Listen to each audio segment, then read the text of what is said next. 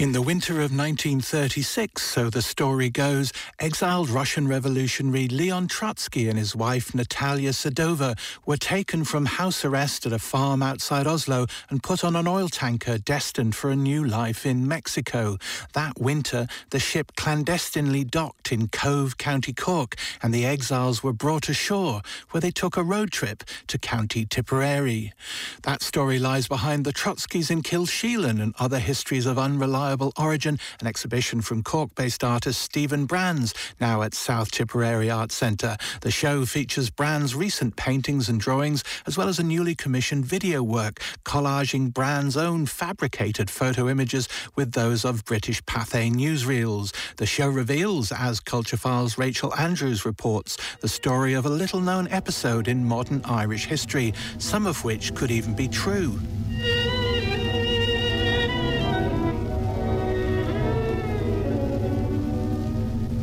Lova. As I write, we're approaching the Mexican coast. The passage across the Atlantic was horrible, but the old man coped as well as can be expected, considering the amount of time we have been at sea. Though I must tell you about our unforeseen detour and the effect this had on your father.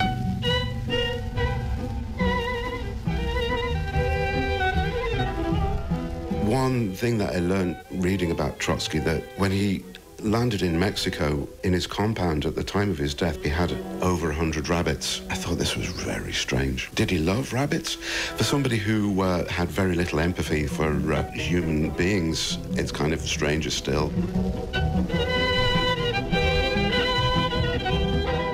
You know, you'll never find out. You'll never really know. That's a joy to me. The way I use or look at history is material for collage, very much in the way that I might use any other material for collage.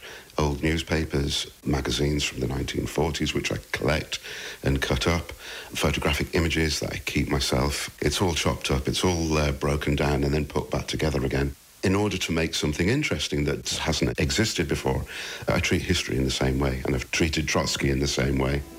It's completely irreverent.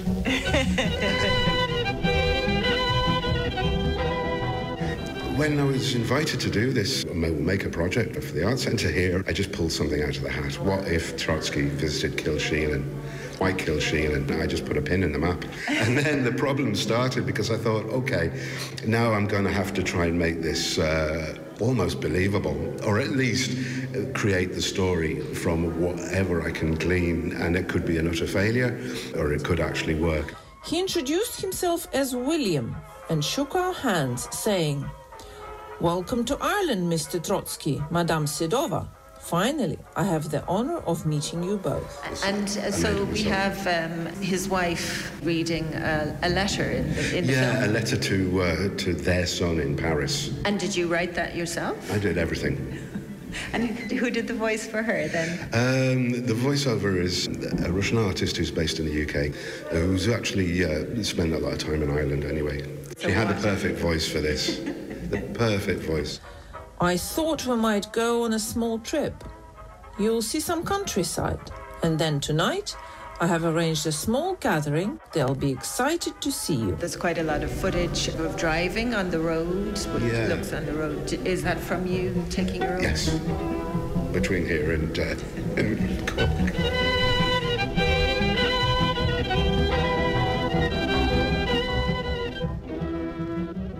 Over the past 10 years, I've been working in video collage. In my normal practice, I would collect the visual material and then put it back together again to create the narrative.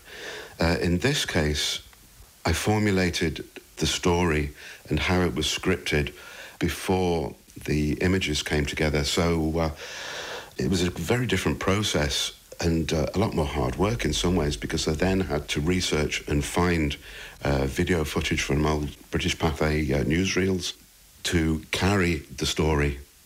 And of course, then there were gaps, and those gaps I filled in with the archive material that either I keep myself or I could find on Google or find in other archival collections. The fact that there might be points in that video work that don't correspond necessarily to the story in a really authentic way. That doesn't matter. I think the whole idea of trying to create a story out of tatters and episodes, bits and pieces, provides a very, very different aesthetic, and I think a refreshing aesthetic to a lot of the way the stories are told visually these days. A road trip is an established genre throughout film, literature, even art. It allows a timeline of events and a structure, but within that structure, anything can happen. So what am I looking at here? You're looking at a miniature stage set with a small forest, 3 trees, one of the trees is burning, and 2 puppet figures, and a hand placing one of the puppet figures. Well, you don't know whether it's placing it or taking it away, but those figures are the philosopher Martin Heidegger and his wife. Ah, Heidegger. This painting itself came out of a period when lockdown just started, and I got a subscription to an alternative movie, catching up on a lot of stuff I should have watched in my previous 56 years and didn't, and one of which was history of German expressionist movies. And all the while I was watching these films, I'd kept my phone camera by my side and took shots of the frames that I thought I could actually make really good paintings from, and this is one of them. It came from a film called Die Puppe. Being able to take these historical characters and knock them out a bit. I'm not an academic, I'm an artist. I feel I'm at liberty to do whatever I want.